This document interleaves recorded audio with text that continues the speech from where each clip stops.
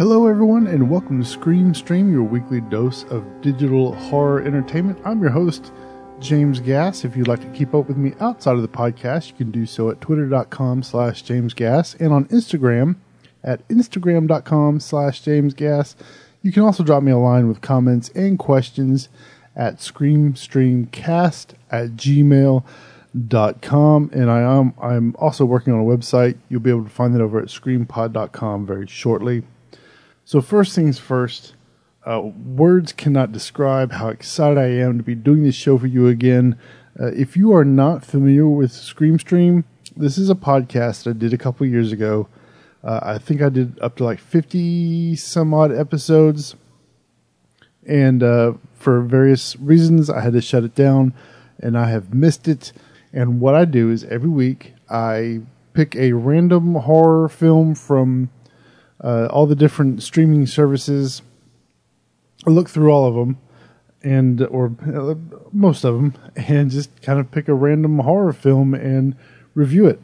Because there are so many horror films out there, you don't want to waste your time watching something that isn't good. I do the legwork for you, let you know what's good, let you know what's bad, and bring you a review every week. I do want to let you know that this is a listener-supported show. You can support me on Patreon over at patreon.com/screamstream. You'll get extra podcast content, extra audio content, photos, updates, things like that nobody else is going to be able to get. So if you would like to support the show, you can do so over at patreon.com/screamstream. I would greatly appreciate it. So I have been watching just recently the Saw series, because Jigsaw is coming out October the 13th. I think that's when it's coming out. Friday the 13th, actually. And I have only seen the first Saw. Never saw any other ones. So we got Hulu. Actually, just recently, we got Hulu and saw that all of the Saw films were there. So we watched all the way through Saw 4. And this was last night. And today, we realized that Hulu took down the Saw films, so we're going to have to rent them off of Amazon. But we got all the way through 4. I have to say, I was not real sure about these films. Because, you know, when somebody does a whole lot of sequels from somebody else's material, you know, James Wan co-wrote and directed the first Saw. And a lot of times, for me anyway, I feel that when another director takes on somebody else's work and does sequels, they're just never really that great, with the exception of Aliens, which James Cameron took over from Ridley Scott. So there's the one exception. But anyway, these have actually been pretty good. I've been pleasantly surprised by all of them. I have enjoyed them all so far. And I just have the last 3 to finish up. So hopefully we'll get that finished up before Saw 8 comes out. And then we've seen Annabelle Creation. That was okay. Not too bad. When that hits streaming services, I'll probably do a review on that. And just to kind of give you an upcoming what's in the queue for this show, all the reviews that I've got lined up so far, we have Creep, Death Note, which is new on Netflix, a Netflix original film, Other Side of the Door. Next week I'm going to be reviewing The Void, and then I might talk about Channel Zero Season 2, which is No End House, and these are based off of creepypastas. I watched Season 1, Candle Cove. It was really good. I liked it. It took a little while to get up to pick up, but it was a good series. So I started watching Season 2. If you don't have Sci-Fi Channel, you can install the Sci-Fi app on like a Roku device and watch it there. So I started watching that. I've got one more episode to catch up on. The Valdemar Legacy. This is a Spanish film. I have to warn you though that Amazon Prime, it's free on Amazon Prime, but they only have the first film. And I cannot find the sequel to save my life. It's a direct sequel. I think they filmed both of these at the same time. I found a DVD for like $50. I do not plan on paying $50 for the DVD, so hopefully Amazon will get that sequel up there. Beyond the Gates. And there's been a few other horror films that I've watched here recently. I started watching The Devil's Candy. I didn't finish that one. And, Stephen King's Gerald's Game just hit Netflix, and a few other films as well that we'll get into later on. But the main topic of this episode I want to talk about is the 1990 version of It. We recently saw the It remake. I have to say, I don't know if you've seen it yet. If you haven't, you really need to. This is sort of like the quintessential horror film. It had everything that a horror film needs to have. Very subtle humor, dark overtones, a constant sort of sense of dread. The jump scares were just enough. Like, they didn't overdo jump scares. The creep factor was way up there. I mean, it is quintessential horror at its absolute finest. If you haven't seen the remake yet, I highly recommend you do so. So after watching that in theater, we decided we should probably watch the original film from 1990. This was the TV series that aired on, I don't remember what channel it aired on. I do not have that information. I apologize. But it was a 4-hour miniseries. And interestingly enough, George Romero was set to direct that. And he wanted to do like a 12-hour miniseries, like a full-on miniseries. And then after it got cut down to like 6 hours, he bailed. And so Tommy Lee Wallace stayed on to direct that. This was written, the teleplay was written by Tommy Lee Wallace and Lawrence D. Cohen.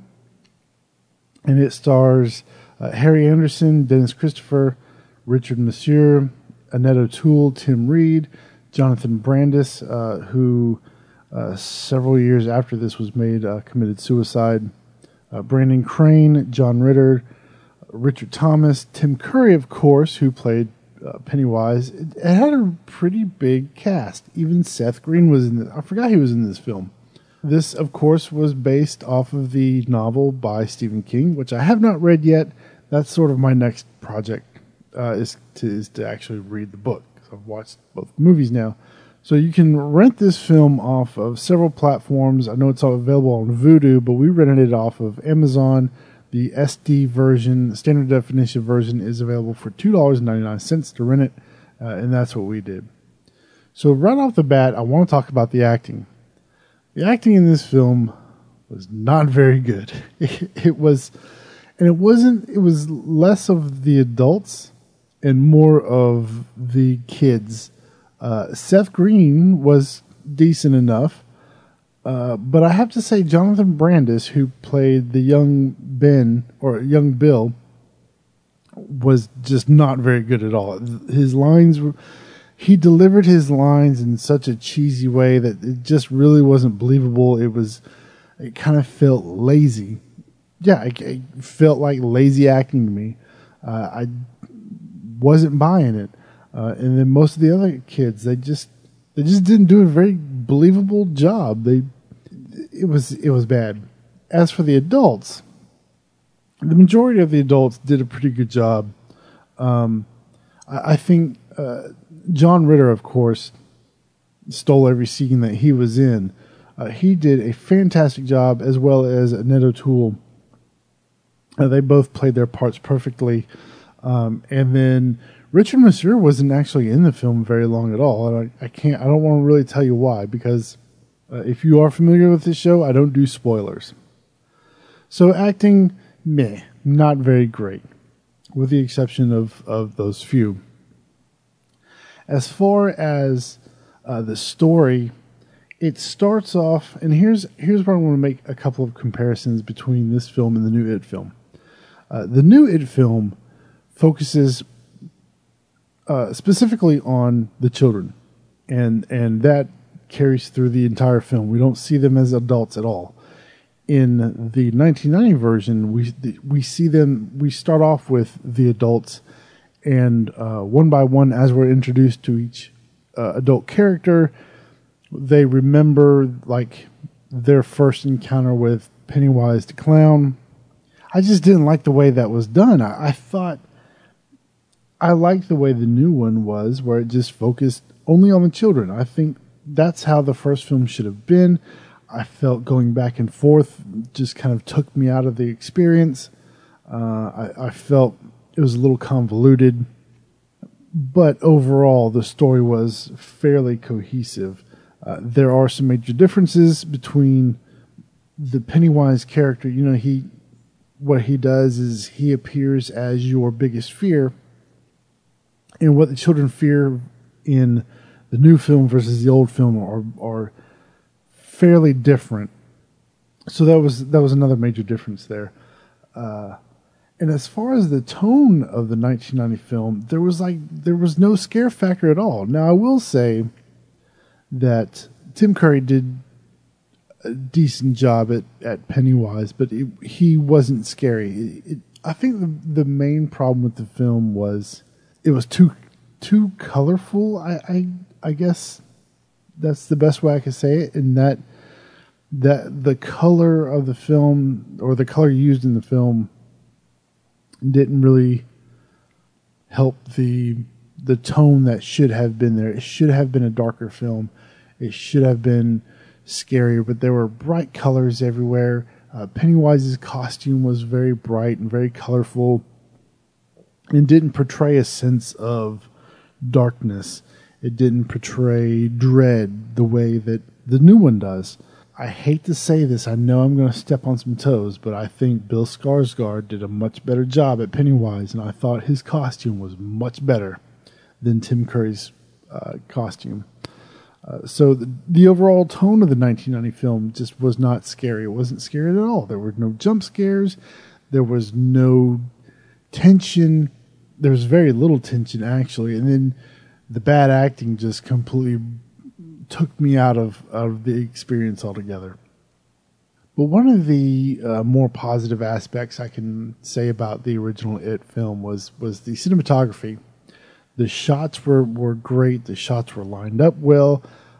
We saw extreme close-ups when we should have been seeing them, especially when Pennywise sort of transformed, quote unquote, into like his little monster form with his sharp teeth and everything. We got like extreme close-ups on that to give you kind of a fearful effect, or a scare factor. Well, that's what they were going for anyway, but it just wasn't there. And you know, it's funny because I always remember it as this scary film that we saw when we were kids, that came on TV. I remember how scary it was when I was a kid, but then now going back and watching it, it truly isn't that good. It's just not that good of a film, because of, you know, just bad choices in color, bad choices in acting, or just bad acting altogether. Bad direction, I think. I think if George Romero had stuck with this film, it would have been a lot different. It would have been a much different film. It probably would have been a better film, to be honest with you. But yeah, it's funny that you would watch this now just for that nostalgic feeling, because to be honest, it's just not that good. Is it worth renting for $3? Sure, why not? I mean, for $3 you get a 3.5 hour film. So there you go. There's kind of like my review of it, and I have to say that I am extremely disappointed that it doesn't hold up, or it doesn't stand up to time like I thought it would. I thought it still would be scary, as scary as I remember it when I was a kid.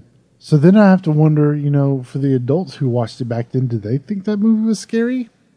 If they did, why? What about it scared them? Now, for the remake, I have to say the remake was pretty daggum scary. I highly suggest you get to the theater and watch it, experience it on the big screen. You won't be sorry. So there you go. There is my review of it in a kind of, I didn't want to do like an official comparison. I just kind of wanted to make a few little minor comparisons here and there. And then one last thing I did want to mention, I don't know if you're a gamer or not, or if you like to play games. I love horror games because there's something, playing a horror game is a lot different than just watching a film, because it's your character that's going through this thing, and it's your choice whether you live or die by some monster. But anyway, if you do like to play games, the Amnesia Collection is going to be available free for PlayStation Plus members starting in October. I believe that they're going to release that on Tuesday. And it's 3 games. It's Amnesia: The Dark Descent, Amnesia. They did like some downloadable content for that one. And then also the sequel, A Machine for Pigs. Those are probably the scariest games ever made. They are going to be free. I will be playing them and probably I might do something. I might do a review on them. I don't know, because I don't know how many gamers I have listening to the show. So there you go. That's going to wrap up this episode. I hope you enjoy the return of ScreamStream. And remember that ScreamStream is listener supported, and you can support me through Patreon at patreon.com/ScreamStream. If you have a movie you'd like me to review, please send me your suggestion to screamstreamcast@gmail.com, or you can tweet it to me directly, twitter.com/JamesGass. Don't forget to subscribe to the show. I will have it in iTunes.